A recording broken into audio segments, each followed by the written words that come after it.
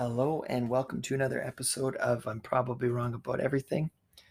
We're coming to you from a new little studio. Um, for those of you who listened to the last podcast with Maxie, my dog started snoring about 2/3 of the way through, so we won't have that problem this time. Today's guest is Kerr Kahulain, also by the name Charles Ennis. Kerr is a Wiccan elder based out of Sechelt. He's also the first police officer to come out of the broom closet, as he puts it, as a practicing Wiccan. He's published about 26 books on a variety of topics. Some of those include The Law Enforcement Guide to Wicca and The Wiccan Warrior, a phenomenal book that you should definitely check out, that looks at the practice of Wicca almost in a kind of martial arts perspective and in a way that we can all definitely benefit from his teachings. Kerr is also a self-described amateur astronomer. He's a member of the Royal Astronomical Society of Canada, the RASC, and is very involved in the work towards equality of all genders, sexualities, cultural backgrounds, and so forth. It was truly a pleasure having him on the show. Be sure to check out his work, as well as like, subscribe, comment, and share I'm Probably Wrong About Everything podcast with others. Thank you for listening and enjoy. Uncut, uncensored, and unfiltered. This is an open mind, and you're listening to I'm Probably Wrong About Everything.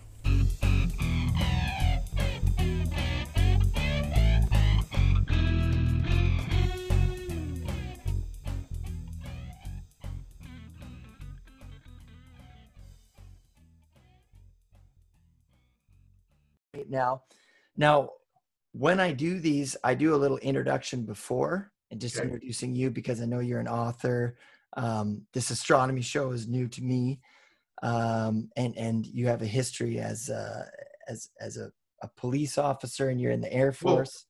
Well, yeah, my father really wanted me to become an officer and a gentleman and a pilot because that was something he didn't achieve when he was in the RAF. Oh. And so I went off into the world to become that, and then went, hang on, that's your dream, not mine. So I went into law enforcement. I did a career there. I retired. But one of my very first passions in the world, because my parents bought me this telescope when I was about this big, was astronomy. And so now I am the first vice president of the Royal Astronomical Society of Canada, and I've done documentaries on amateur astronomy. I've written books on how to build observatories, and done 6 seasons of this show called Nightlights on Eastlink TV. And I'm right now working on a training video between the RASC and the Canadian Centre for Gender and Sexual Diversity to promote gay and trans people in STEM science. So, that's the kind of stuff I'm doing now. So. You're not good at being not busy, eh?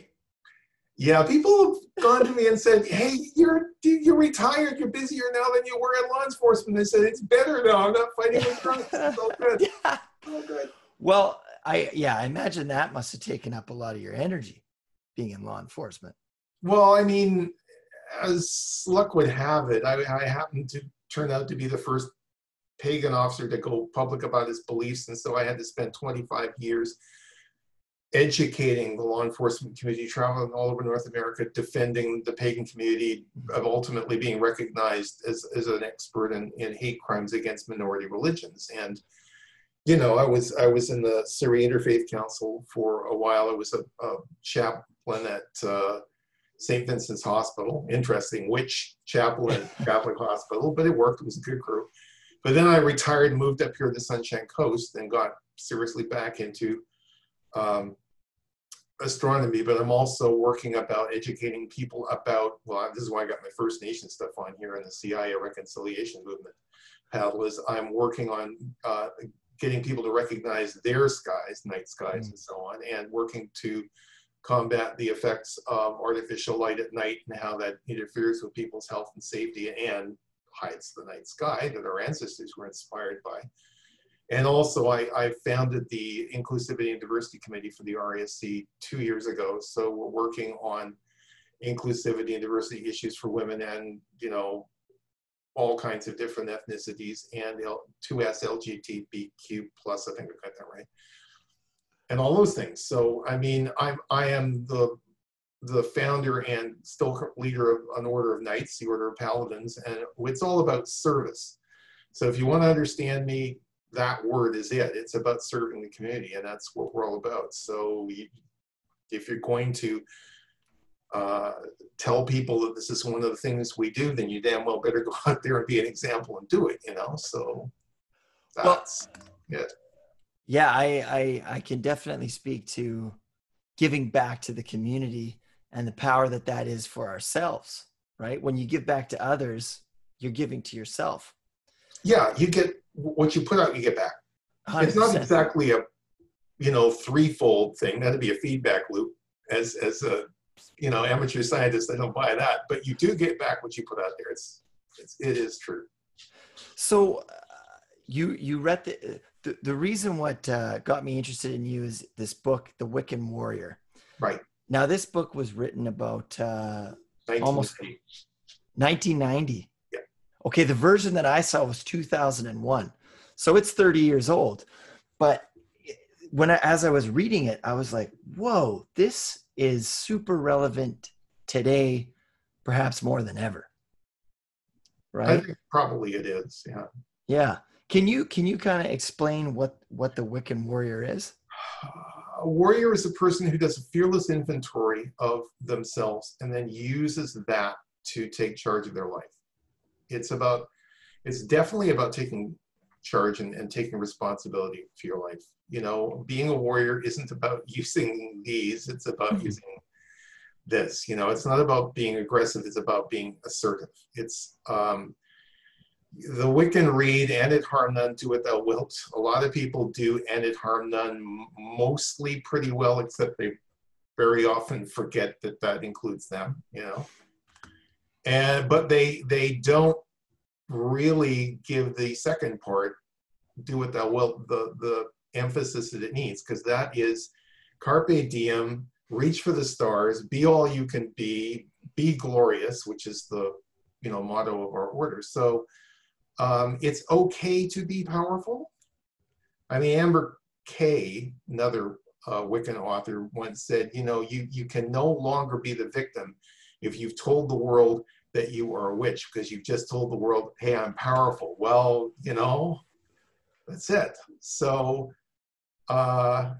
that's basically where we came from. When I was defending the Wiccan community, I kept running into people who understood that I was a cop, but then didn't understand what that meant. They said, well, you're a police officer, therefore, I mean, don't you do violence to people? And I went, here's the thing. I was sworn in by the province of British Columbia as a peace officer. Specifically, that's what the legislation states, and that's what I am.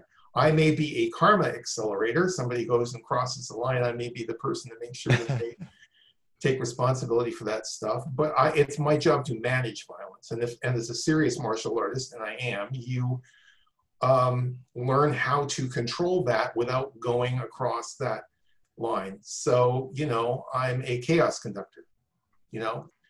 So, I mean, warrior doesn't have to do with fighting at all necessarily. It's about being effective, like I said. So back in the day when I was writing that book, you would go to pagan festivals where you had people who were pagans who were doing security, you know, the first aid. And people were very comfortable with them being there and doing that, but not in my circle. Like, because I'm afraid of what you are because you're a warrior. Like, oh, good grief, we need to fix this. People don't understand what this warrior thing is. It's a valid archetype. You don't have to be nothing but warrior. It's something you can access when you need to, mother protecting her children or whatever. But there are all kinds of other archetypes you can use too, like, you know, magician, leader. There are other options. So it's one that I was more often in I was more often accessing that archetype when I was in that particular part of my life in a law enforcement career, because you need it to be, you know. But that's, and it's still like a part of my identity, but it's not something I normally have to do on a day-to-day basis now, because I retired from that stuff, you know. I'm an astronomer now. Right. So you wrote this handbook on a lot. Correct me if I'm wrong on the title, but A Wiccan's Guide to Law Enforcement. Law Enforcement Guide to Wicca. Yeah. Yes. So is that kind of the inspiration of the Wiccan Warriors because you're a police officer? Not well. I mean, what the reason that book happened was I had people stopping me in the halls of the police department on a regular basis saying, "So I heard you're a Satanist." You're like, "You got a minute?" Like, oh, here we go again, you know. And ultimately, I wrote this, which was actually in the beginning a 44-page booklet, but then it was expanded. And when they'd stop me saying, "Do you have a minute?" I say, "No, take this, read it." Go away. And I got other things to do. But it then became a resource for all of those agencies that I was trying to educate, and then it ultimately became a book with a completely different title. You know, it's not called Pagan Religion. It's a resource for, you know, agencies, and it's still out there. So I mean, that was what that was about. But then as a result of standing out in that fashion, I mean, when I first got involved in this anti-defamation stuff, I approached the Witches League for Public Awareness and said, I would like to work with you. And it took them 6 months to figure out that I wasn't an agent provocateur trying to infiltrate them, because they were trying to wrap their head around what Wiccan. Like, and the thing is, every single time I have ever spoken to a law enforcement audience about these subjects, every single time, at least one officer would come up to me and say, "Okay, if you can do it, I can do it too. I'm Wiccan, Druid, whatever, you know, pagan of some." But the first time was at Heartland, back in 1994. They had gotten a new piece of property. They were, you know, trying to introduce themselves to the local law enforcement agencies, Kansas Bureau of Investigation, Leavenworth PD, and that sort of thing. So I was in front of 30 officers, telling them this is who we are and what we are about, and you know, and every time someone would ask a question, I would answer it, and then this guy over here would add to it. And when that was done, I said, "Okay, I'm done. Go out, meet people, shake hands, you know." And I went straight to him and said, "How long have you been public?" And he looked at his watch and said, "About 15 minutes." So I mean, there's a huge community of first responders out there who are part of minority religions, pagan or Afro-diasporan or whatever. There are a huge number of people in the military who are, you know, pagan or other. And you know, when 9/11 happened, the assistant to the Secretary of the Air Force, Major Tony Gatlin, who is now a colonel, I believe, Wiccan, right?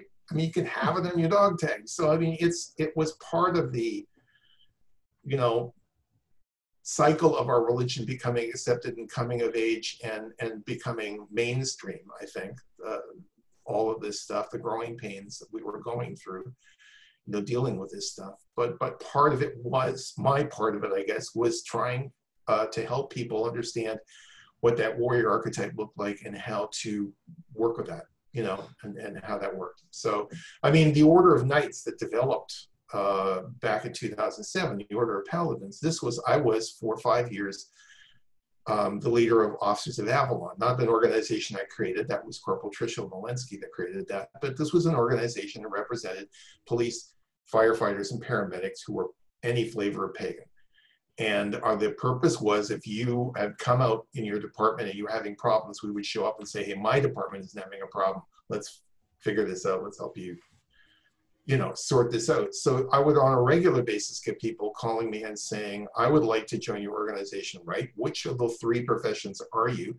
And they went, "Well, I'm not any." "Well, then why are we having this conversation?" "Because you're knights." I went, "Oh, okay.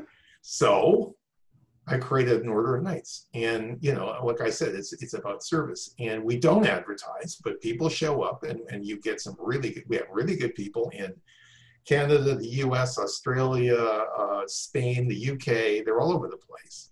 Whoa. Not a huge organization, but really committed people who are committed to standing up and being that example. Like, this is what it looks like. So that's kind of what you're looking at when you're looking at me. That's where what it's all about. So how many people do you have in this order? Oh, we have about 40 if everybody shows up. It's not huge, but I'm not trying for followers. I mean, if I've got followers, I've failed, because it means they think they're getting their power from me, and that's ridiculous. I want brothers and sisters that stand shoulder to shoulder with me, and we all are powerful together. So, and again, we don't advertise, we don't mean to, because you want people who are committed enough that they identify with this, and this is their life. It's not something that they're just putting a certificate in the wall, well, I earned that and I'll go do something else now. This is what we do. So, you know, we have two major preceptories, one here where I'm sitting in Sechelt, the other one is Ardantane, which is Amber Kay's school down in New Mexico, in Yemen Springs. And between the two places, is where we do any face-to-face training, but most of it's on Zoom like we are right now. And really good people from all walks of life, and not necessarily all Wiccan over the years. I mean, this isn't the Wiccan tradition, it's an Order of Knights, but we pride ourselves in pushing the boundaries on you know, energy and magic, because we're always trying all kinds of interesting new things, and coming up with great ways of trying to get people to experience themselves. I mean, one of the things that I got when I was in the early days in Wicca, where I had two initiations, one was Georgian, one was the newer Reformed Orthodox Order of the Golden Dawn, Narud, is like, here's the formula. Everybody uses this pantheon. This is, every single time we have a Beltane, this is the ritual, always this way, you know. And everybody, you know, has a Book of Shadows that they recorded, which is the one that was recorded from the person before. It's this apostolic succession thing. And a lot of the things in that Book of Shadows don't work for me. And it's not because there's something wrong with me, it's because this isn't me. And so in the order, what we do is we throw all of that out the window. I mean, you can have a Book of Shadows, it's just a way of recording what you're doing so that it's useful to you. It's not recording anything I've got.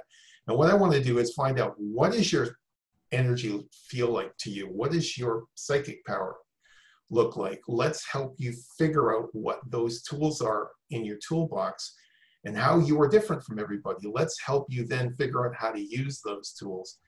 This isn't stamping out clones. This is making you fully develop yourself as an individual. And even though we're all different, we stand together, we're even more powerful because you combine it. That's kind of the concept we're working with here. So it's, I mean, some of the greatest things that we've got in this order have come from people that walked in the door that really didn't know what they were doing and had something that they found that worked for them, and we tried it and went, wow, that's good, let's do that for everybody. I mean, that's amazing. I mean, that's what it's about. It's helping people walk their path, not having them walk your own. That makes sense. Yeah. Well, I find that, and you know, I'm really good at going off on random tangents, but in our society, there's so much of like mob mentality going on, right?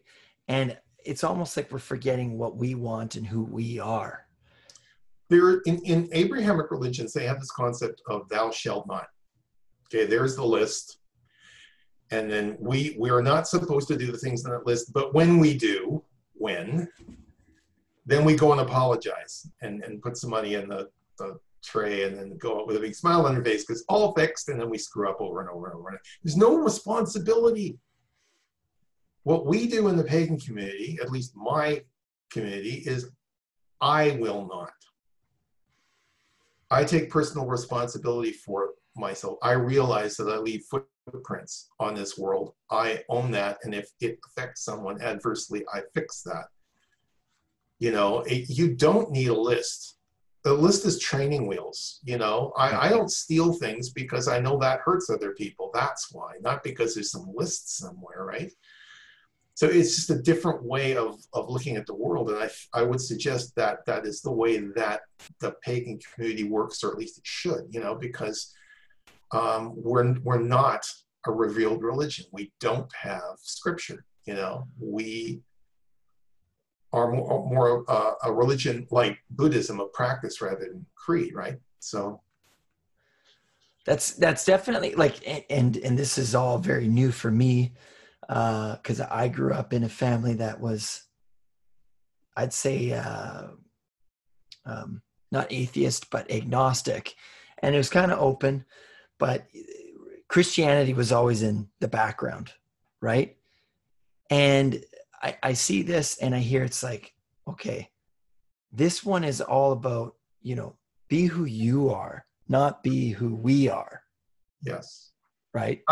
I'm always trying to get people to see that there are other perspectives out there. I mean, one of the things we should have learned by now is that diversity is a very valuable thing, because if you have a whole room of people who all look the same, they will probably think that they all think the same, and the conversation will only get to a certain level because you're assuming things about the other people in the room. If you have a room full of people from all kinds of different cultures, then people are more likely to go a little bit further and describe things because they're thinking, well, you may not understand what I'm talking about. I ran into this in interfaith work. One of the people that I worked with was George, an Anglican minister. And he says, you know what I like about this interfaith stuff? Your perspective illuminates mine.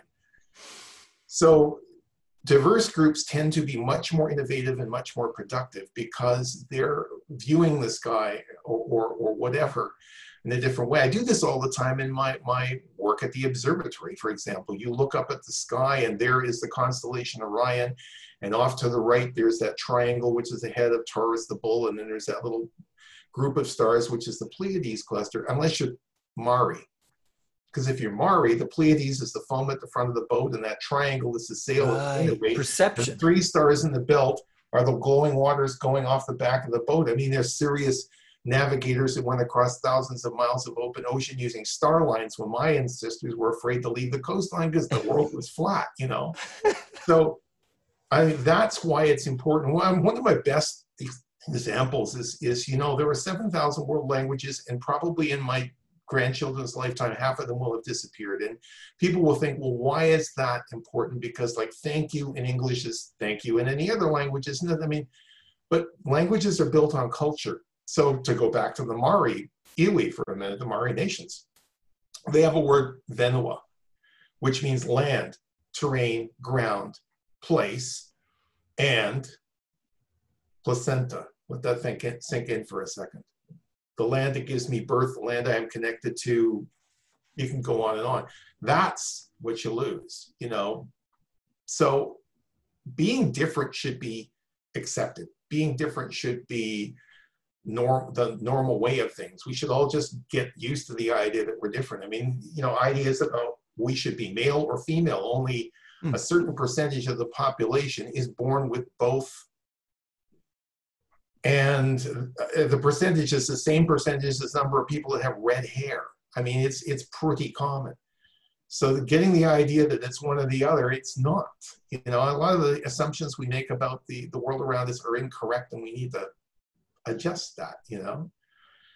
It's interesting that for example, in view of the protests that are happening, Black Lives Matter, and that, I mean, somebody asked me, how did you being white, your white privilege, affect your ability to defend yourself as the first pagan to come out? And I went, you know what?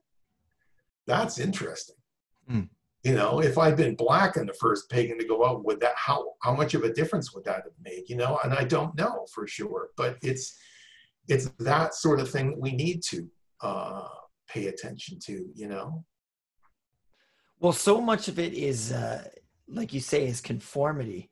And, particularly with language, right? We want people to abide by these rules. And a friend of mine, Maxie, I just did a podcast with her, she was 23 with, was identified as a male until she was 23, and then realized, okay, hold on, I'm conforming to what other people think gender is. But why does it matter what other people think I am? This is who I am. Yeah, doesn't matter. Right? I mean, this is part of that process of identifying who you are. I mean, Bruce Lee, everybody knows who Bruce Lee is, martial artist, this actor. He wrote this book called the Tao of Jeet Kune Do. Basically, he said in there, okay, you can go to a particular school dojo and you can study what they do. And some of the things you probably will find you do very well. And some things probably won't work so well. And you can knock yourself out for the rest of your life trying to make your body do things you can't do. Or you can go, you know what, thanks, I got everything I need, go to the next school and find the things that work. Go to the next school and then you have your own style, which works for you. And maybe nobody else, but who cares? It works for you. And it doesn't have to have a name. That's good. I mean, to go back to the interfaith thing for a second, you were talking about you were raised agnostic. I mean, do you need a religious belief? Does it matter which religious belief it is, really? I mean, honestly, if it works for you, I'm good. I don't proselytize. You take 10 different people, put them in the field, they all witness the same thing. One sees Jesus, one sees Mary, one sees Zuli, one sees a UFO, and at least one person's going, what are you all looking at? Yeah. We're all looking at the same thing. It's that ancient story about the elephant with the 3 blind scholars touching different parts of it. I see it the too. same thing, but they're all describing something different, right? Right. So, well, there's something in human nature to make meaning, right?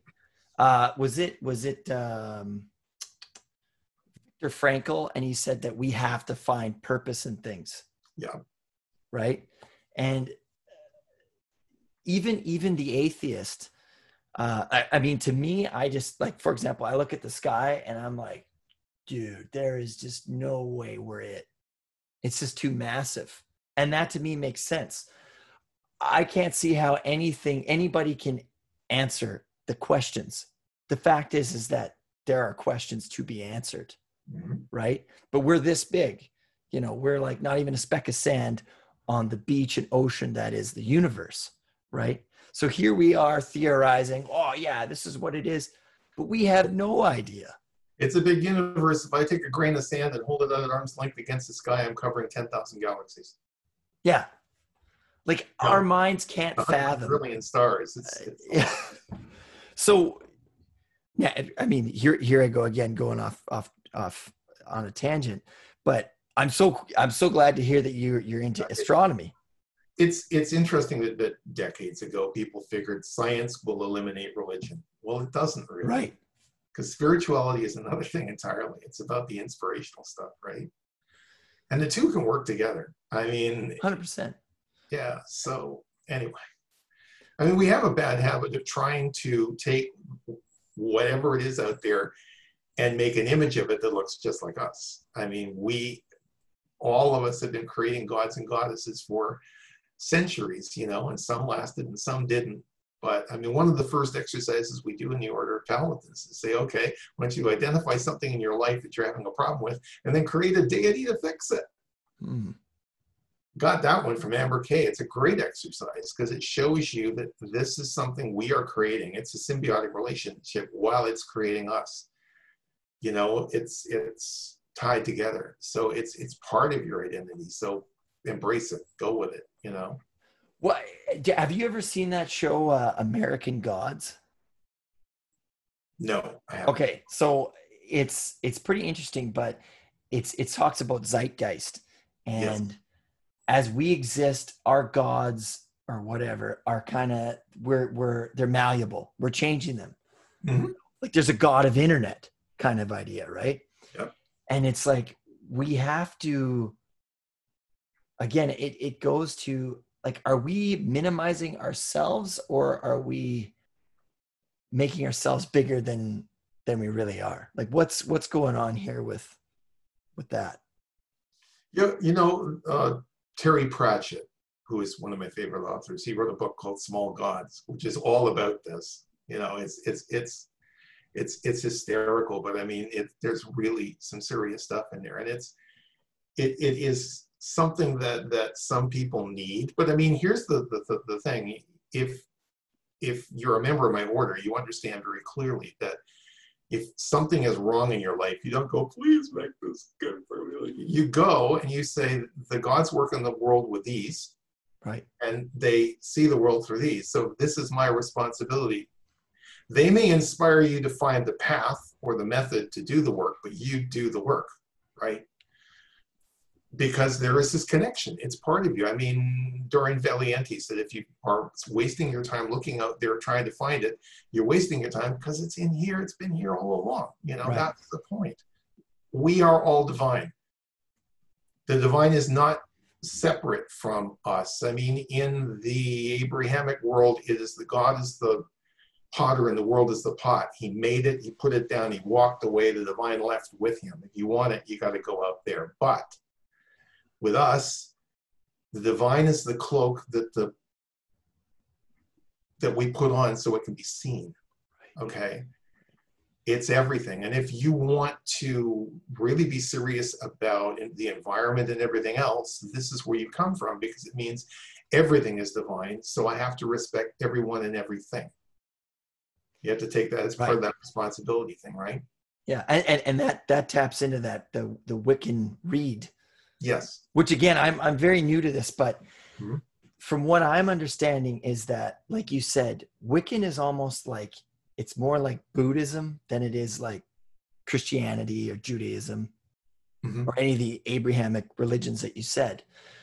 Which, would you say that Wiccanism or paganism is growing more than ever now? Oh, yeah. You look at the census statistics over the last couple of decades, and it is the fastest growing religious community there is. Wow. And I'm including all pagan stuff, right? You know, Druid and Asatru and all of that stuff. But so paganism is the fastest growing religion. Yeah, I mean, part of the reason for that is because the Abrahamic religions have had a bad habit of being very paternalistic and excluding women, and we don't. So suddenly there's a place for people, right? I mean, there are exceptions within that part of the world, but you know, this is part of it. And part of it is, if you're working with something like scripture or the Torah or whatever you would like to work with, you know, you are using stuff that it dates back millennia, you know, thousands of years, and applies to the society then, and doesn't necessarily apply to society now, because we have evolved, right? So you can get stuck with those kind of things. I mean, some people don't, but far too many people do. You know, this is the way it was back in the year zero. Well, we're 2,000 years beyond that, thanks. Doesn't work that way anymore. This isn't the world we're in, so, you know, let's get on with it. It's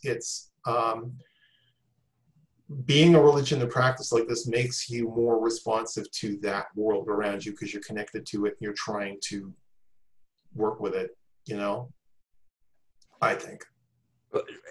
Well, that's a great point. Is I've been reading a lot about the afterlife and religion, and the book of Revelations it's talking about the Roman Empire, right?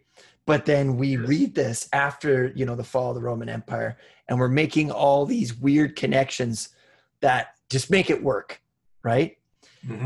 And, you know, it's just like, it's almost like we're forcing connections here, right? And that's why I love what you say about religions all have great points, like Taoism. Open the doors so my dog doesn't keep scratching. Oh yeah. I'm using a different office because I have a 10-month-old at our house and a dog, and there's a lot of action, you know. And this microphone picks up on things. I can imagine, yeah. Yeah, but I find that if we can take things in, like, we need to open our minds. Yeah. Right? Because we're at a crossroads. We can either have an open mind, or we can shut our minds down. right? Because there's so much information that's available now on the internet Yeah. that it almost seems like there's two camps. There's this camp and there's that camp, and all the information is ciphered between those two areas, right? You tend to have people get tribal because they're feeling threatened, and okay, I want some people to stand around me and I'll be comfortable again. I mean, I ran into this when I was doing the anti-defamation work. You're going out there and standing in front of these people from this tribe, and they see you as a threat, and you are deliberately standing in front of them and saying, this is who I really am. Ask me anything. And the most common thing that I got after one of those was people coming up to me and saying, you're not what I expected while there. Yeah. You know, I mean, as long as you can develop that communication between, I mean, honestly, if you stood outside of a church, name one, Lutheran, Catholic, I don't care, and Methodist, and you stopped people coming out the front, 10 people, let's say, and said, define your particular Christian religion, you will get 10 different answers. Because they're not all the same. It isn't as uniform as it looks, you know, in any group, including ours. So you know, it only goes so far, you know. So if you accept that, then things tend to work a whole lot better. I mean, going again, that interfaith thing. You're sitting there at a table with a Catholic and an Anglican and a Jain and a Palestinian Muslim and a Wiccan, and you know, all these different, and we're doing fine, you know. Yeah. We're communicating it. It doesn't have to be that way. We can understand other people's viewpoints, and people will tend to bring people around them that make them feel comfortable because they're a little more, they look a little more like me, you know. I mean, most of the places I had the most pushback, the most difficulty when I was out there doing these teaching things were in small towns where everyone was trying to be the same. We're all white, we're all this, we're all Republican, or whatever it happens to be. Yeah. But not in big cities where they were more used to seeing different people, and they were more comfortable with the diversity because they saw that it wasn't a threat, you know. That's such a great point, because going back to the conversation I had with Maxie, she lives in Vancouver, and when she was transitioning, she was happier to be there than to be where I, because we grew up in Cloverdale, than here. And it's almost like what Maxie had said is that people are just too busy doing their own thing, right, in the cities. And that's why, historically speaking, you know, cities have been these places of cultural diversity, right? Mm-hmm. Is that still a thing? Like, you know? I think it is. You know, I went back in 1994. There was a homicide in West Memphis, and I went down there. I was invited down by the Unitarian Church to talk to people because they were afraid there was going to be vigilantes and all kinds of stuff. This was during the Satanic Panic, and you know, I did the first public circle in Little Rock, Arkansas. Well, like just over 100, I think it was about 120 people, and they were afraid the police might show up. And at the end of the thing, I said, oh, by the way, before I go, these two people standing beside me are cops. Start talking. You know? Yeah. The next day I was in Jonesboro, which is Fort God, and I had the entire Jonesboro Police Department between me and the screaming crowd, and I had body armor on and bodyguards. I'm in Memphis at the university, so the Faculty of Psychology, big auditorium, 300 people, and it's civilized. You know, and then the next morning I'm at the Memphis Police Department, Police Academy, with some elders of the Wiccan community, and talking to 60 police officers about this is who we are and this is what we do, and this is, you know, where you can go if you need information. And again, I had people come up to me saying, okay, if you can do it, I can do it. 3 of them, actually. But I also, that day, that morning before we went, I'm having breakfast with these elders, and there's an 18-year-old at the table, Charles Taylor, and he says to me, I want to be a police officer. And I went, okay. And he says, I have a problem. And I went, what's that? He says, I'm already open about my Wiccan beliefs. And I said, you're going to take these papers, you're going to go to the recruiting sergeant, you're going to put them on the desk, say, this is the information on my religion. If you need any more there's the people to contact. This is not an issue. Let's talk about my job. 6 years later, out of the blue, I got a phone call, and it's Charles Taylor. And he says, "Do you remember me?" I said, "Yes, I do. How did it go?" And he goes, "I'm a training sergeant, right?" And then in 2012, I go down to Memphis, where the Aquarian Tabernacle Church, who were the people I was with then, are having this big festival. And back then, 94, it was like 24 people. Now it's 12 churches, if temples, whatever you want to call them, 250 people, 3 generations in a state park doing this festival. And the guy that picks me up at the airport is the chief of the Burlington Railway Police, Charles Taylor. That's how far we've grown. Okay, Right. We're asking that question earlier, you know.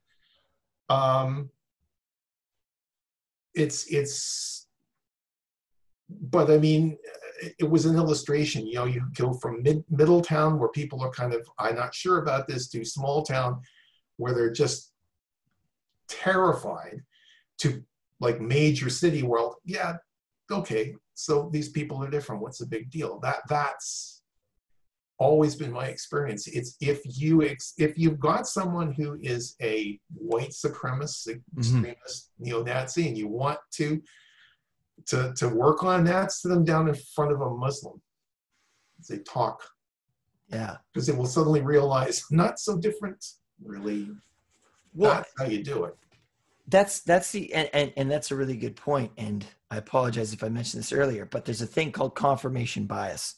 Yeah. Right. We're all in the same room, and it's all, white men, whatever. Right. And we're all talking about the same thing. But then somebody else comes in and we're like, oh, can't say that. Right.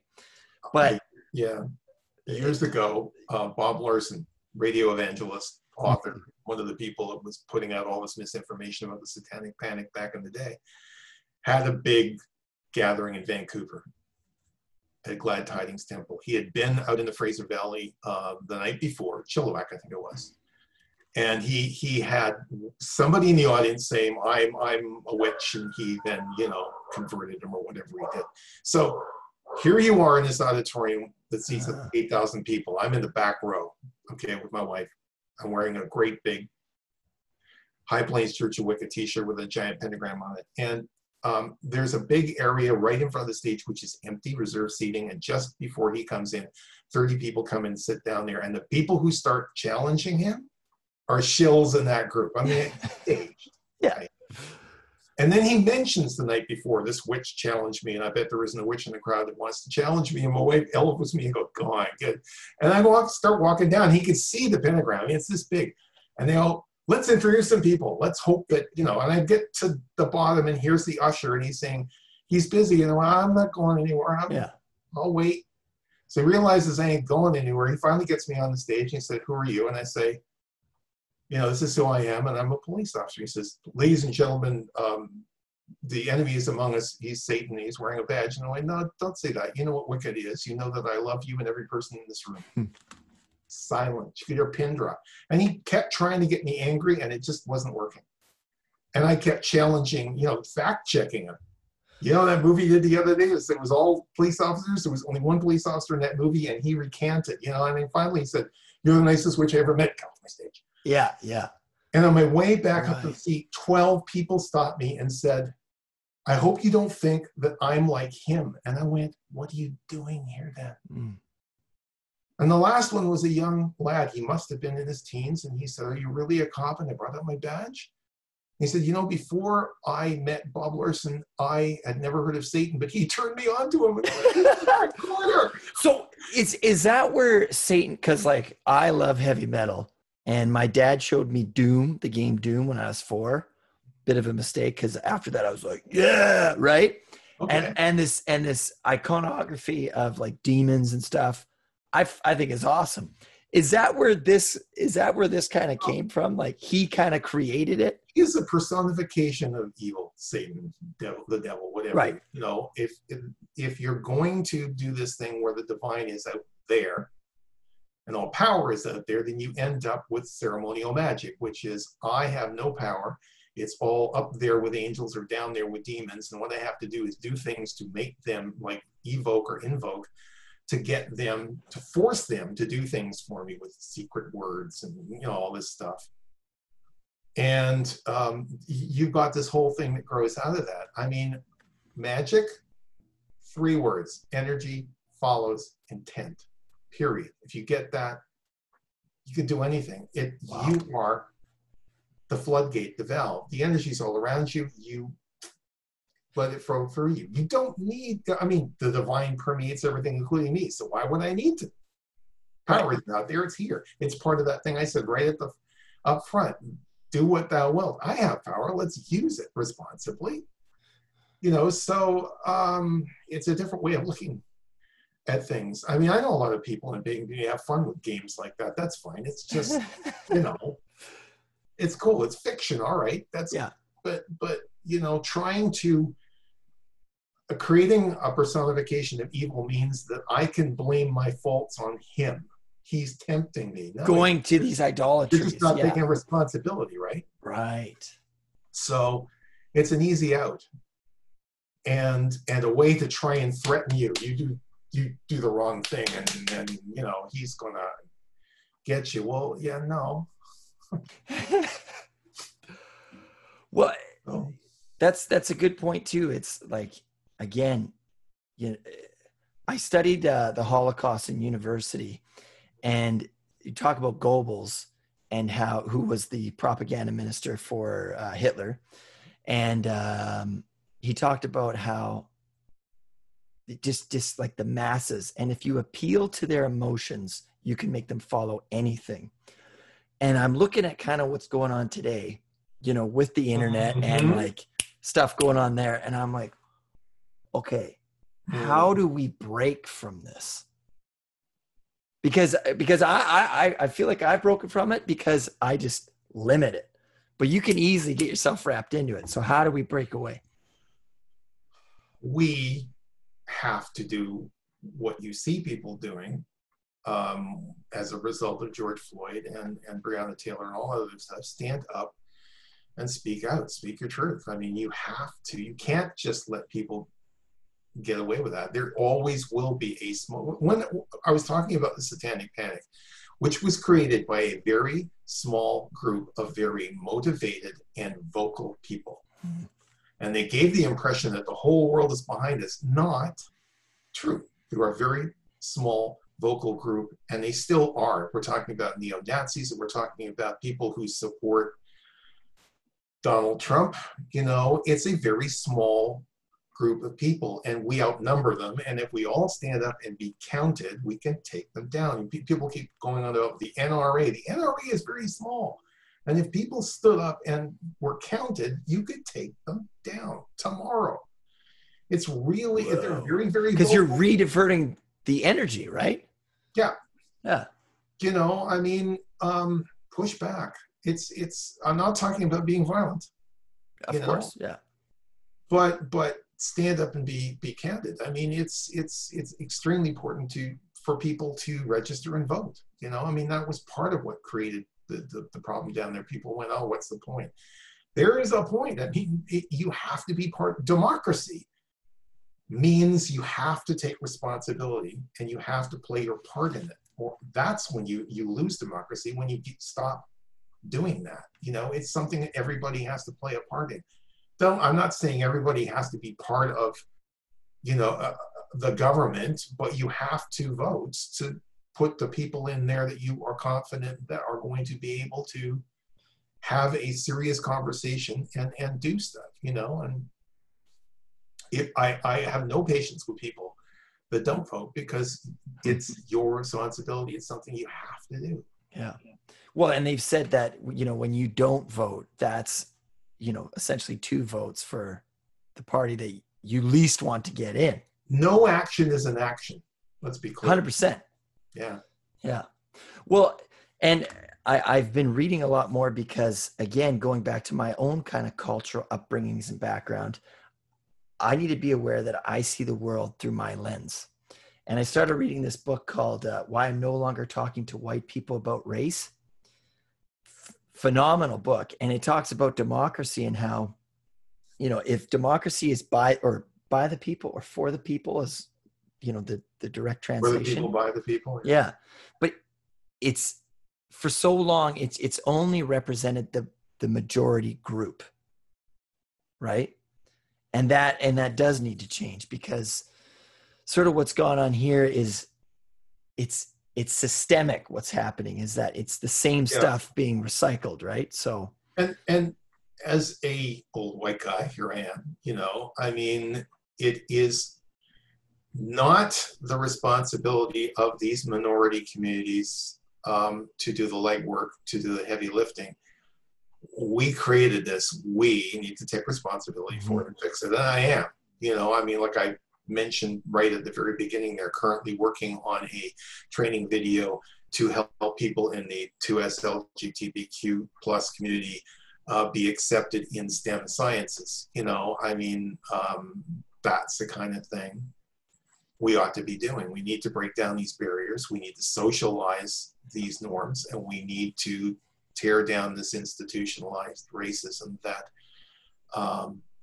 is causing that problem. And it's, I mean, long overdue, but it's something we all have to work on. But there is a YouTube channel you can get, which is called Difficult Conversations with a Black Man, Mr. Acho. And that's what we have to do, is have those difficult conversations. It's sitting down and exploring each other's perspectives. And I keep going back to this interface stuff. It's sitting down and talking to people and realizing we are not so different. We just have different ways of describing what we see, and we need to be working together on this stuff. Because, well, this paddle I've got here, this is the CIA reconciliation movement. And here on the Sunshine Coast where I am, there is the Sechelt First Nation has now got one of their members carving a reconciliation totem pole. And what they do on Saturday mornings, or at least before the pandemic happened, is they were allowing the public to come in, listen to Andy as he described what he was doing in his work. He had a scale model of the pole he was using as his talking stick. And then you helped him carve it. And you helped him carve it. Mm-hmm. Wow. And you were part of the reconciliation. That's exactly. And on the back of this, it says, "In this we journey together." And this is a paddle, like for First Nations canoe. And the message is, we're all in the same boat. Yeah. So let's all paddle together. Yeah. Right? Yeah. That's the thing. Well, and here, because I live in Surrey, so not far from you. I used to live in Surrey. There you go. Yeah. I get it. Yeah. Where you are is a beautiful place in Sechelt. It is. But we look at, at the United States and the Black Lives Matter movement, and we're like, oh, shame on them. But going back to this, the Truth and Reconciliation, the residential schools, the creation of Chinatown, all these things, we have our Black own communities in Nova Scotia. We have Black people here. Oh yeah. Well, I have a friend of mine who he's Black, and he says, dude, not a day goes by I'm not reminded that I'm different. And I didn't realize that I was part of this majority, this power dynamic, until I went to Barbados, where he lives, or excuse me, where his background is. He lives here. Right. And I got to experience his culture and realize, okay, right? Because everything that I had done before was so sanitized, right? Like I'd go to Hawaii and I'd stay in essentially a resort. I didn't really experience the culture, and whatever I did was very, again, sanitized and controlled, if you will. But when I went to Barbados and, I had to find my way around there, I actually understood better who I was. Yeah. And I think that goes back to this conversation of, we don't know who we are when we're talking to the same people. Years ago, I went to New Orleans, and they have voodoo for the tourists. Right. Or you can actually meet a voodoo saint, and you figure out what it really is. And it's That's nothing what I like want. this other stuff. I mean, it's making an effort to reach beyond the approved version and actually talking to the people and figuring out, what's really going on. I mean, that was a conversation that I constantly had to engage in when I was in Officers of Avalon, because that's what you were trying to do, is get other people to understand your perspective. And I mean, I'm very proud of what we did in Officers of Avalon. You remember Hurricane Katrina, and it devastated things in that area, and everybody was waiting for FEMA to get in there and bring the first supplies in and get people back on their feet. You know who was the first organization in Prentice, Mississippi with supplies? Officers of Avalon. Whoa. In 2 weeks, we put together $30,000, rented a truck, got supplies, showed up at the barricades where they were saying, you can't come in. And we flashed in and said, yeah, we're going in. We're going in. The Los Angeles Police Department got all of their spare uniforms and sent them to replace those for the New Orleans police. We paid for that. Officers of Avalon. So, I mean, that's the kind of thing you can do in the pagan community. That's sort of one of the principal complaints that I had leveled at me back in the 80s and 90s was, well, my church has a food kitchen and all these other things that we do for disadvantaged people. And what do you do? Well, we do pretty amazing stuff now. You can't do that anymore. It's part of it is, and I'm going back to what I said about service, it's serving yourself, taking care of yourself and your family and your tribe, your kith and kin, and the world. There are all kinds of different levels. And I mean, to quote Mother Teresa, you don't have to feed 100 people, just feed the person in front of you. That's, if everybody starts thinking like that, we get away from the tribalism, and maybe the whole world is one big tribe. I mean, that's the thing. Well, and tell me what you think about this, but maybe this is me being stubborn in my own beliefs, but I see so much selfishness and egoism. Like the ego is just, it's hijacking our systems. We think we're so special, we're so important, and we're forgetting about the world, like you say, right in front of our faces. And the feedback loop to that is that we continue to feel negative because we're in such a negative headspace. It's like you mentioned a feedback loop earlier. Right back to what we said in the beginning, which is what you put out there, you get back, pay it forward. You want to start feeling good, start putting stuff out there. Anything at all. It doesn't have to be. I mean, one of the things that we inherited from this Abrahamic community is like, okay, I'm in desperate need. I need stuff. Please send me something. Right. Wish for prosperity instead of work for prosperity. Right. Because the God's work in the world with these hands. And I mean, every single person I know that grasps that has had prosperity. It works. And it shows up in the most unexpected ways. You just got to do it enough that you figure out that this is the way it works. And so you begin to trust it. I mean, it's very easy. There's a lot of people, I'm looking at the US president right now, who is very definitely a narcissist. Okay. Yeah. It's all about me. He has no empathy because he's a sociopath. No empathy for anybody else, And there are some people who, unfortunately, you can find it in the DSM-5, that manual describes all the psychiatric disorders. Some people are built that way.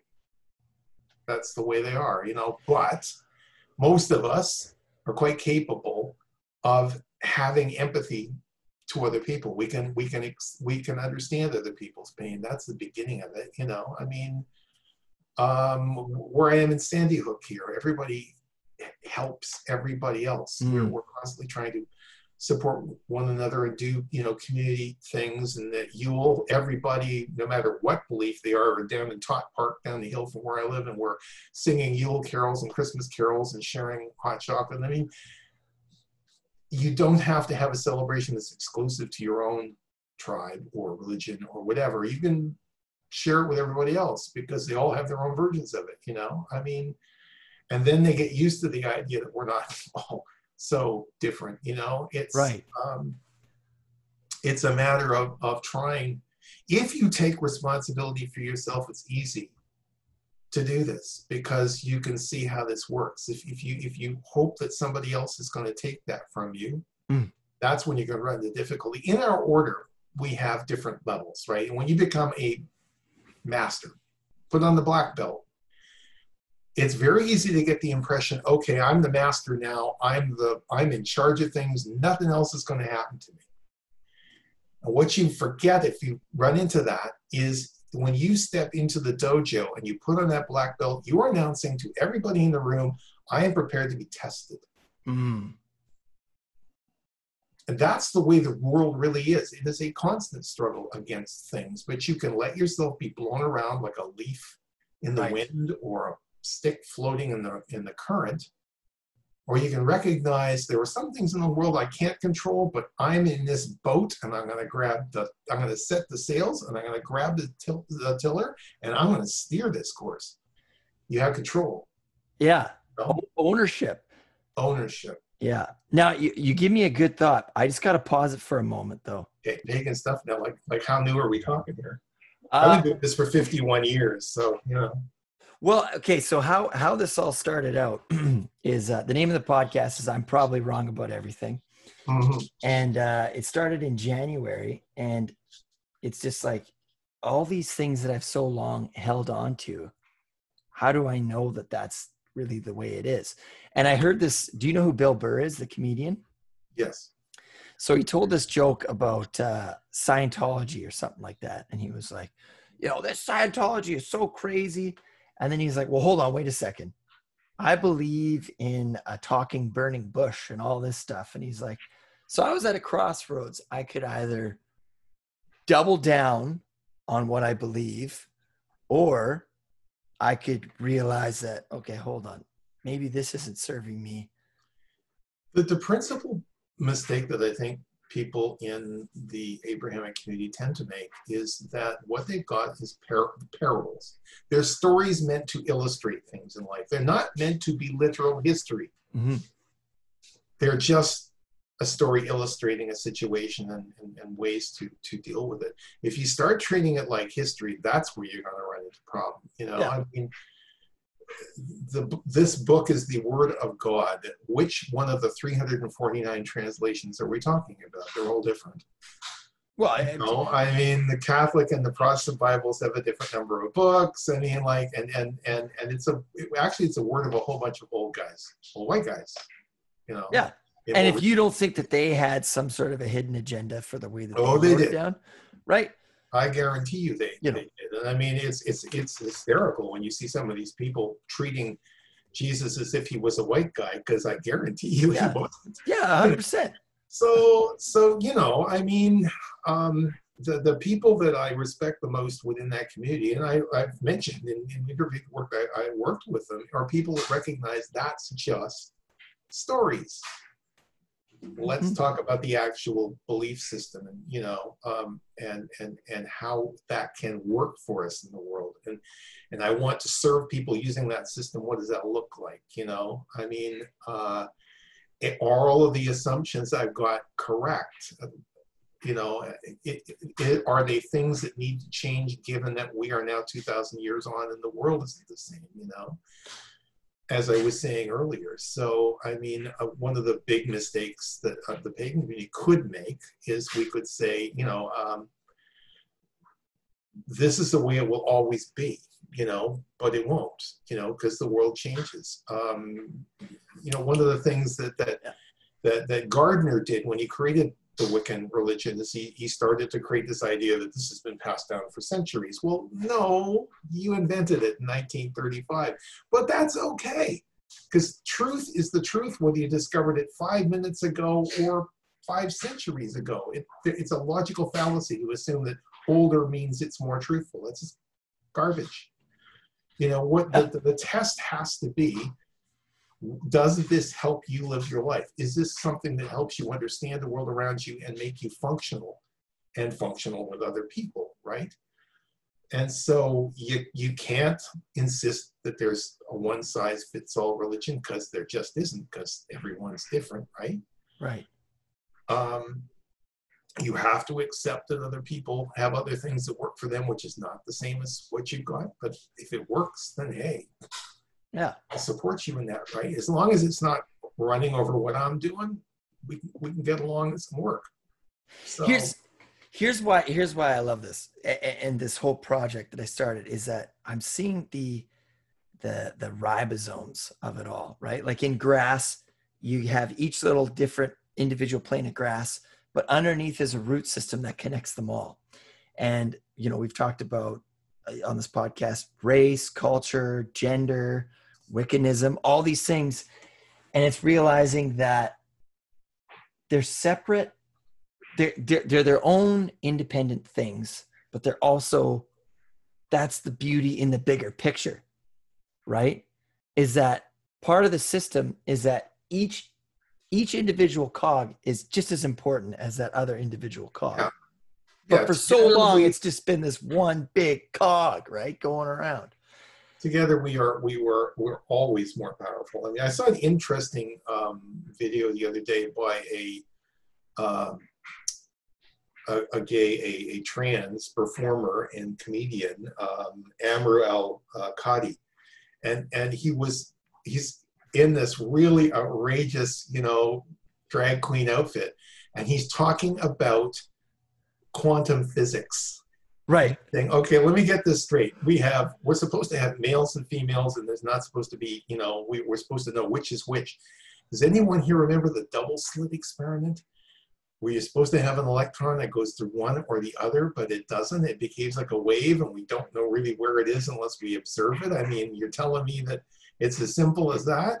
Binary, it doesn't work that way. And I mean, there's all kinds of really wonderful perspectives like that, you know, that you can get by talking to people from these different communities. But it sort of illustrates the fact that we aren't as fixed. And we evolve. I'm not the person I was when I was 18. 100%. 30, you know. I mean, yeah. One of the things that we try to encourage the members of the Order of Paladins to accept is that you are always learning. You are always a student. You never stop. You know, you always are. Mastery is a ongoing project. You can't say, okay, I got the black belt, I'm a master now. It means I am now prepared to continue working on this and keep it, because the moment you stop working on it, that's when you lose it. It's 100%. Yeah. Well, I mean, I'm a school counselor, and before that, I was a teacher.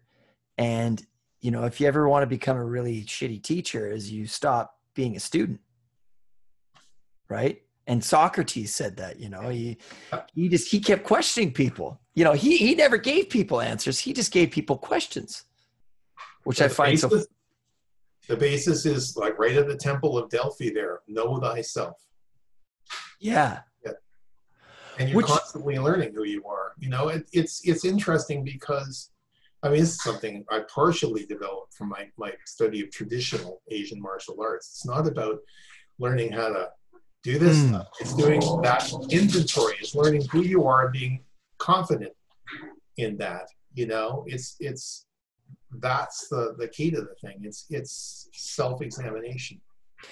Well, okay, so you know, just being completely honest with myself, something I have always struggled with is my temper, right? Okay. I'm always like an easygoing guy, but then, you know, certain things happen and it's like I can feel it. Like, first of all, I got to do an inventory. Did I get a good night's sleep?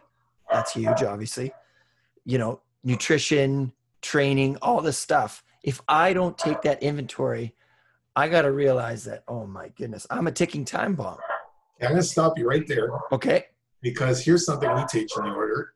If I turn to a person and say, give me a description of yourself, and I'll take out a piece of paper and make 2 lists. Here's my strengths, here's my weaknesses. And if they hand me something like that, I will ball it up, throw it in the garbage, give them a new piece of paper and say, start again.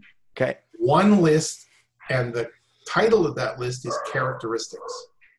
Because every single thing you are is useful if used in the right context. Right.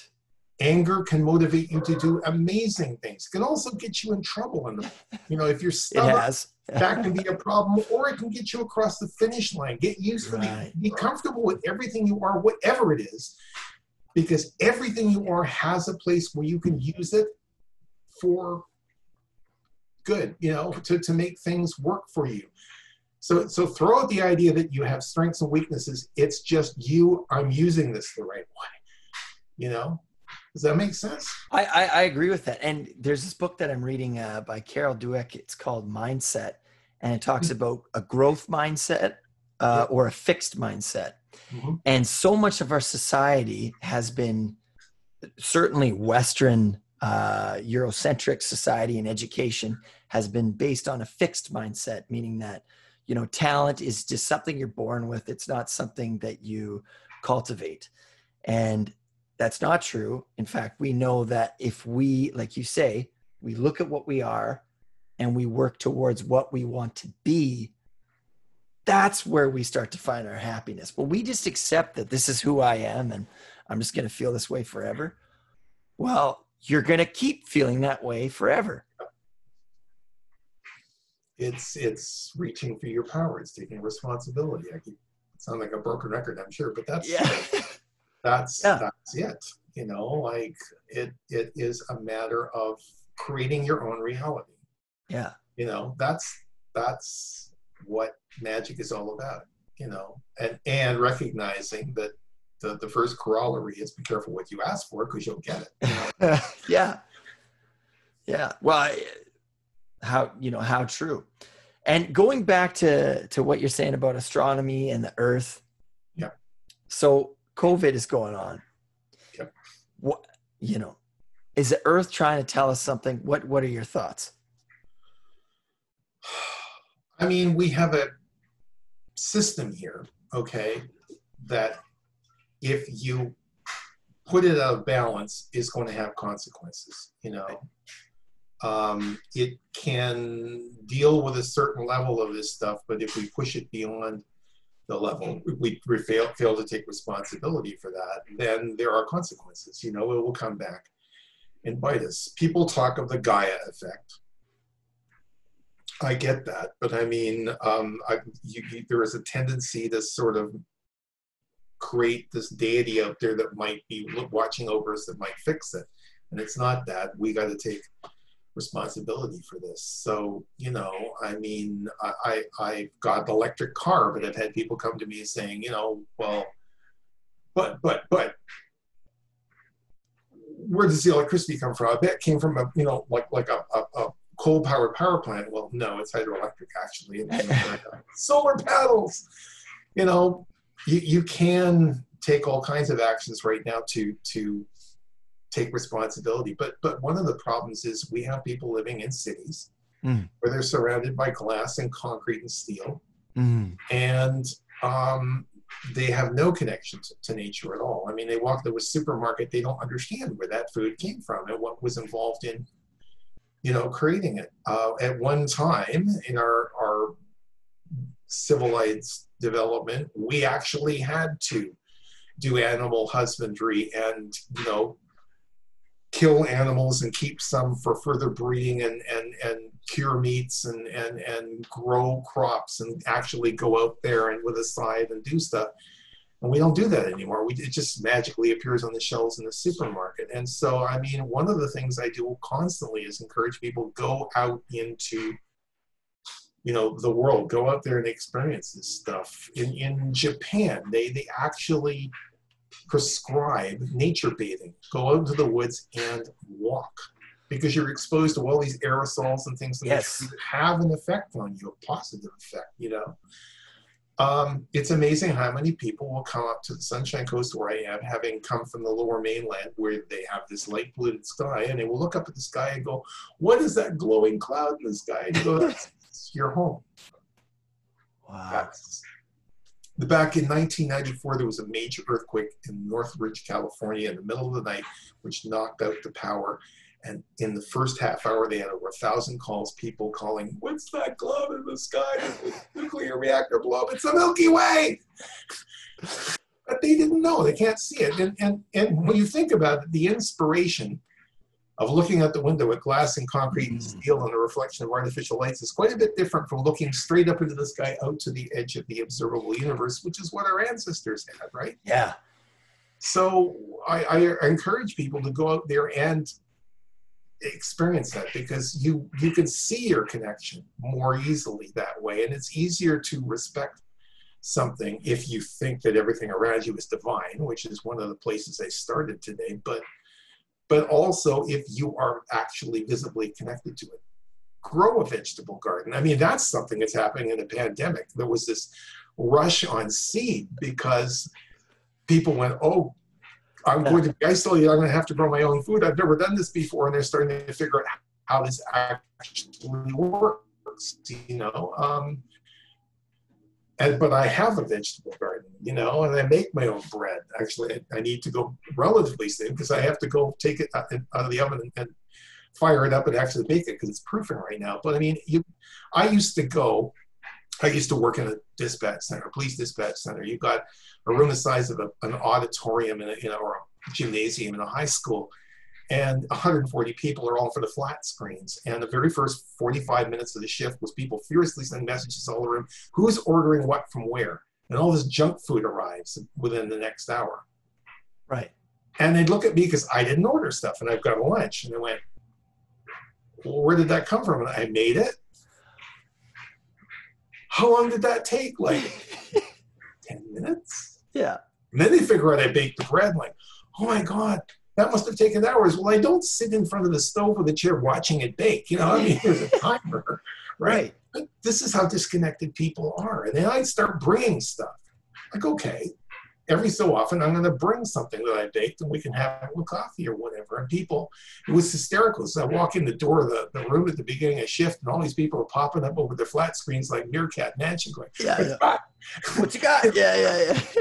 And ultimately, inside of 2 years, we were starting to have regular potlucks where people were starting to make stuff, starting to bring stuff, and starting to eat healthy and spend a lot less money. I mean, this is the kind of thing that we need to work on. Well, I mean, like what was food for thousands of years before today, right? It was a time of gathering, of meeting. Mm-hmm. Now when I'm at work, like I've had times when I'm eating so fast that I'm like, I'm going to get a stomachache. And I just, at one point I was like, no, this is ridiculous. My work, first of all, I can't get fired from my job because I have excellent job security. And second of all, it's like, why am I foregoing my needs just to run faster on this hamster wheel? Right. Yeah. So it's almost like this whole COVID stay at home thing. It's a chance to return to ourselves. Right. And I think that's why it's been so difficult for some people, is that we don't want to face ourselves. Very true. Right. But we should not be afraid of that, because again, if you get the idea that I have weaknesses and if I look at myself, I will see them. Mm-hmm. Maybe if we start getting the idea that I just want to see what I am. And yeah, some of those things could be weaknesses if I use them the wrong way. So let's figure out how to use them the right way. And suddenly you're going, you know what? I'm not so bad. I can make this work. I realize I need to do it this way because this is the way I'm put together, but I've got that figured out. Well, there you go. Yeah. Well, I mean, that's why meditation and mindfulness, these are becoming such, fads, but it's like, well, it's because we're so distracted, right? We back when we were hunter-gatherers, 10,000 years ago or whatever, we had a lot of time to think, right? Back when we were agricultural workers, we had a lot of time to think. But now there's like, you're just constantly distracted. There's social media, your phones. I mean, this thing, what's that? I had this conversation with one of the neighbors of my community years ago. Is unfortunately no longer with us, Paul Tweedian. He was the founder of an organization that did security for pagan festivals called Guardians of the Fourth Face. And we were talking about what's the difference between a soldier and a warrior. And we're having this back and forth thing. And then we both had classes that we had to teach. So he went that way and I went that way. And, hour later, I've come back to my tent. This is down at Dragon Fest in Colorado. And put my stuff away. And I look up and he's bounding across the field. This epiphany, I've got it. He runs up, grabs me by the shoulders and goes, "Soldiers march, warriors dance." If you're a martial artist, you understand this intimately because you don't have time in the middle of kumite, when you're sparring with someone, to go, okay, that's move number 3, so I have to do. You just right. Yeah, it's called no mind. It's allowing yourself to dance, allowing yourself to go. This movie, flow. The Last Samurai. Captain Hallgren, it keeps getting knocked down and knocked down and knocked down, and the son of the samurai leader comes up and goes, "Too many people, too many thoughts, no mind." And as soon as he grasps that, he goes, and that part of this meditation thing is allowing yourself to fully experience everything around you, open up all of your senses, and then dance, go with it, feel the energy around you and move with it. They have this exercise in Qigong called blowing in the wind. Let the Qi move you around, Part of what we teach in the order is experiencing Qi. What does it feel like to you? I can't describe it to you because how it feels to you will be different for me, but I can give you an experience so you can feel it and you go, there, that's it, And it's relatively simple to do. So, it's getting used to that sort of stuff. That's part of what that meditation thing is about. It's satori. It's flow states, not trance states. Not trying to change your consciousness. That's easy. Go and have a beer. It's a flow state. It's being fully aware of all the things around you and then going. I mean, I have people come to me all the time saying, I have got negative energy and I need to put up walls and shields and wards and protect myself. No, you don't. You need to learn how to swim. You got all this stuff around you. It's not negative. It may not be something at this moment that you want to experience. But remember what I said, energy follows intent. If the intent is this does not touch me, it doesn't. It's like this goes that way, this goes that what I want. And that's why you meditate, because then you get a sense for that stuff. That's so true, because it's like we resist. We're like, we white knuckle existence. But it's like, go to it, right? Mm. That's what jiu-jitsu is. I don't do jiu-jitsu, but you're almost using momentum against itself. Using the other person's energy. Exactly. And that's that dance. There's an exercise in Filipino martial arts. It's called hubad lubad, which means to tie and untie. And basically, the two of you are going back and forth and cycling through. And the object of the exercise is to catch you out and then turn it into an arm bar or something and go, okay, let's start again. But it is using the other person's energy. And that goes back to what I was saying earlier, like, am I violent as a warrior? No, because I'm using your Right. Well, I'm redirecting your energy. And if you want to direct that at me, I'm going to give it a place to go. Down there, it's good. So, and you got me thinking here. And does silence even exist? Do you know what I mean? When you sit down and quiet yourself, I feel like that's when I really hear myself speaking. Yeah, I mean, satori is not shutting everything out. It's opening yourself entirely. Right. Like 70% of your perception right now is vision, and only 30% is everything else. But imagine what it would be like if you turned everything up to 100%. Wow. I mean, everybody has psychic ability. Everybody.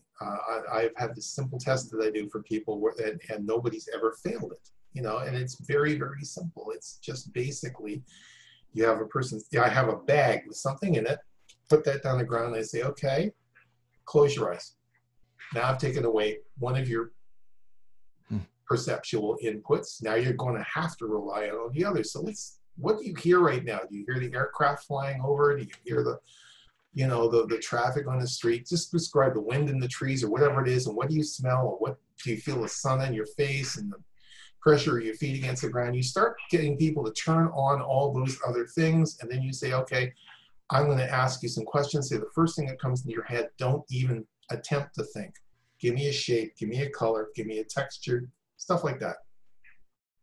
And they always describe what's in that bag every single time. And it's very, very simple. If I have a child that has never seen a book before, right, I can open it up and it's full of symbols that are meaningless until I say, you know, each one of these is a letter and it has a sound. And then when I put them together, it's a word and has a meaning. And if I put those together, I have a whole connection. And then they can open this and it opens on a whole world of meaning. We have psychic ability. We don't teach people how to use it.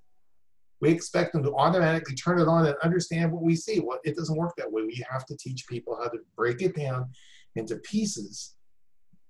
And when you do that, it works. And when you keep doing that, then you can get all the pieces together and say, it's a marble or whatever it is. It's in the bag. You know, right. it's, we find that kids 5 to 8 years old are very good at this because they haven't yet learned that we're not supposed to be able to do this. Mm-hmm. It's the adults that struggle with it because this, you know, we're indoctrinated to believe that we don't have this. But that's where you meditate. That's so you can open up that stuff. You just kind of blew my mind here because 5 to 8 year olds, they're so wondrous. Why? Whereas as adults, we have to think that we have all the answers, and we're very good at solving problems, but we're not very good at wondering about things. And that's why meditation is so awesome, is because we're getting into this flow state, or like what you're describing to me, this wonder state. Yes. Right? I think that's one of the reasons I'm encouraging people to go into the woods and look at the sky in a dark place. We have got a dark sky because that's the wonder thing, right? Yeah. You know, one of the things I teach people, I mentioned earlier, these are the ways that other cultures view the sky. But honestly, I don't want you to memorize these. I don't want you to memorize the 88 constellations that Ptolemy gave to us. I want you to look at the sky and see your own patterns. I want you to see what you want to do with that. You know, there are clusters of stars up there that astronomers have been looking at for hundreds of years, and most of them have changed names over the years because as cultures change, people look at it and go, you know what, that was called Copeland's golden worm, but I don't think I think it looks like the seabird cluster.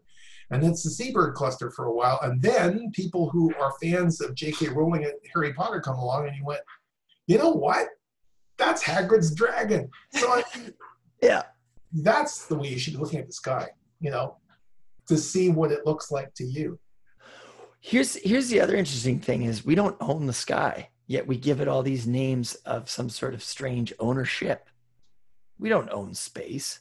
We don't even own the earth, right? So, and I know you got you got bread in the oven. So kind of getting to my last few questions here. Okay. Are we alone in the universe? Because I don't think so. Okay. So, and that's a guess. We don't know, obviously. Putting my astronomer hat on here. Okay. You've got, so far, as a result of the Kepler space satellite and now, you know, newer space satellites out there, you are now in a position to say that just about every star has got some planets. You know, I mean, there are something like there are every single galaxy our size has got, you know, 100 billion stars in it. Right. And even if only 1% of those has an Earth-sized planet that's in the habitable zone, that's a Goldilocks. Yeah. And the challenge is not, is there stuff out there? The challenge is, and we know basically how far along in evolution we're going, because we know basically when the Big Bang was and when stars are created, you know, you've got a bit of an idea. The challenge is, how are you ever going to connect with these things because it's so vast? I mean, if we for 80 years have been putting TV signal out, 100 years radio, and it's washed over about 1,000 star systems. So let's say we pick one 50 light years away. Let's say they're as developed as we are. Would we be able to detect that? Well, think about it. If I sent a message to them, it would take 50 years to get there. Right. And assuming that they were able to intercept it and figure out what I'm saying, translate it, and send a reply, it's going to come back after I'm dead. Yeah. For starters, it's a 100-year round trip. But I was talking to a radio astrophysicist at the Dominion Radio Astrophysical Observatory about this, Dr. Ken Tapping, and he said, okay, so let's suppose they have TV2. So what would we need to detect that signal? He said, if you took the world's largest radio telescope array, a synthetic array called the Event Horizon Telescope, all these massive radio telescopes, and pointed them all for 1 month at that planet, 50 light years away, you could say, you know, I think I could detect some radiation there that might have an artificial source. That's the best they could do. You couldn't watch an alien sitcom. If you wanted that, you need a radio telescope whose diameter was the diameter of the orbit of the moon. And then you get a very poor picture and maybe sound. I mean, that's what it would take to pull something like that. Yeah, because nothing can go fast. Like, that's the theory of relativity. Is nothing can go faster than the speed of light. Light except space-time. Okay, yeah. Warp drive. Right, which is fictional. But, yes. No, seriously. I mean, the galaxies that are furthest away are actually moving away from us faster than the speed of light, because like a balloon. If you put a whole bunch of pictures of galaxies on it and blow it up, they all move apart. But the ones that are close together are not moving apart as the ones that are further apart. Gotcha. So it's possible for space-time to go faster than the speed of light. But anyway, what I'm saying is it's a massive universe, 92 billion light years across at the moment, and getting bigger and accelerating. And so whether we're ever going to be able to communicate with anything else that's out there is another question altogether. But am I pretty confident that the kind of chemistry that happened here that might produce life might be out there somewhere else? Yeah, I think so. Yeah. Odds are. So, I mean, you've opened up an entirely new discussion here, because you got me thinking about time and as things expand. Yeah. So last question. Yeah. What happened? What do you think happens after we die? Because this is a thought that we try so hard our lives to avoid. What happens after we die? What do you think? I mean, this is sort of like trying to figure out what dark matter and dark energy is. I mean, we don't know. We don't really have any way at the moment that is definitive of you know, figuring that out. So we got all kinds of theories about it, and I think what it comes down to is what works for you. What are you comfortable with? I mean, I'm not really particularly concerned about what happens or where I go after I'm gone, because I'll be gone here. I mean, you know, there's no point in getting anxious about it. You know, live every day like it's your last and get on with it. But you know, I honestly haven't given a lot of thought to that. It might have when I was younger, but I don't anymore. It just doesn't concern me. I'm concerned about mastery now, not mastery after. We'll find out. Yeah. You know? Awesome. Well, thank you so much for your time. You've accomplished so much in your life. What's next for you? Well, a book? Well, I mean, I've got 26 of those now, but continuing the work on self-mastery, because it's an ongoing project. Doing what I can to serve people out there. My current quests are, like I said, inclusivity and diversity projects, and working to, you know, help people get rid of that artificial light and save a great deal of money in the process, and improve people's health and safety at the same time, and helping to educate other people to do that mastery stuff if they're interested. And that's probably why people are saying you're busier now than before. That's probably enough, right? That's a vast objective. There you go. Awesome. Well, thank you so much for your time. You're welcome. And thank you for giving me the opportunity. Oh, Hey, thank you.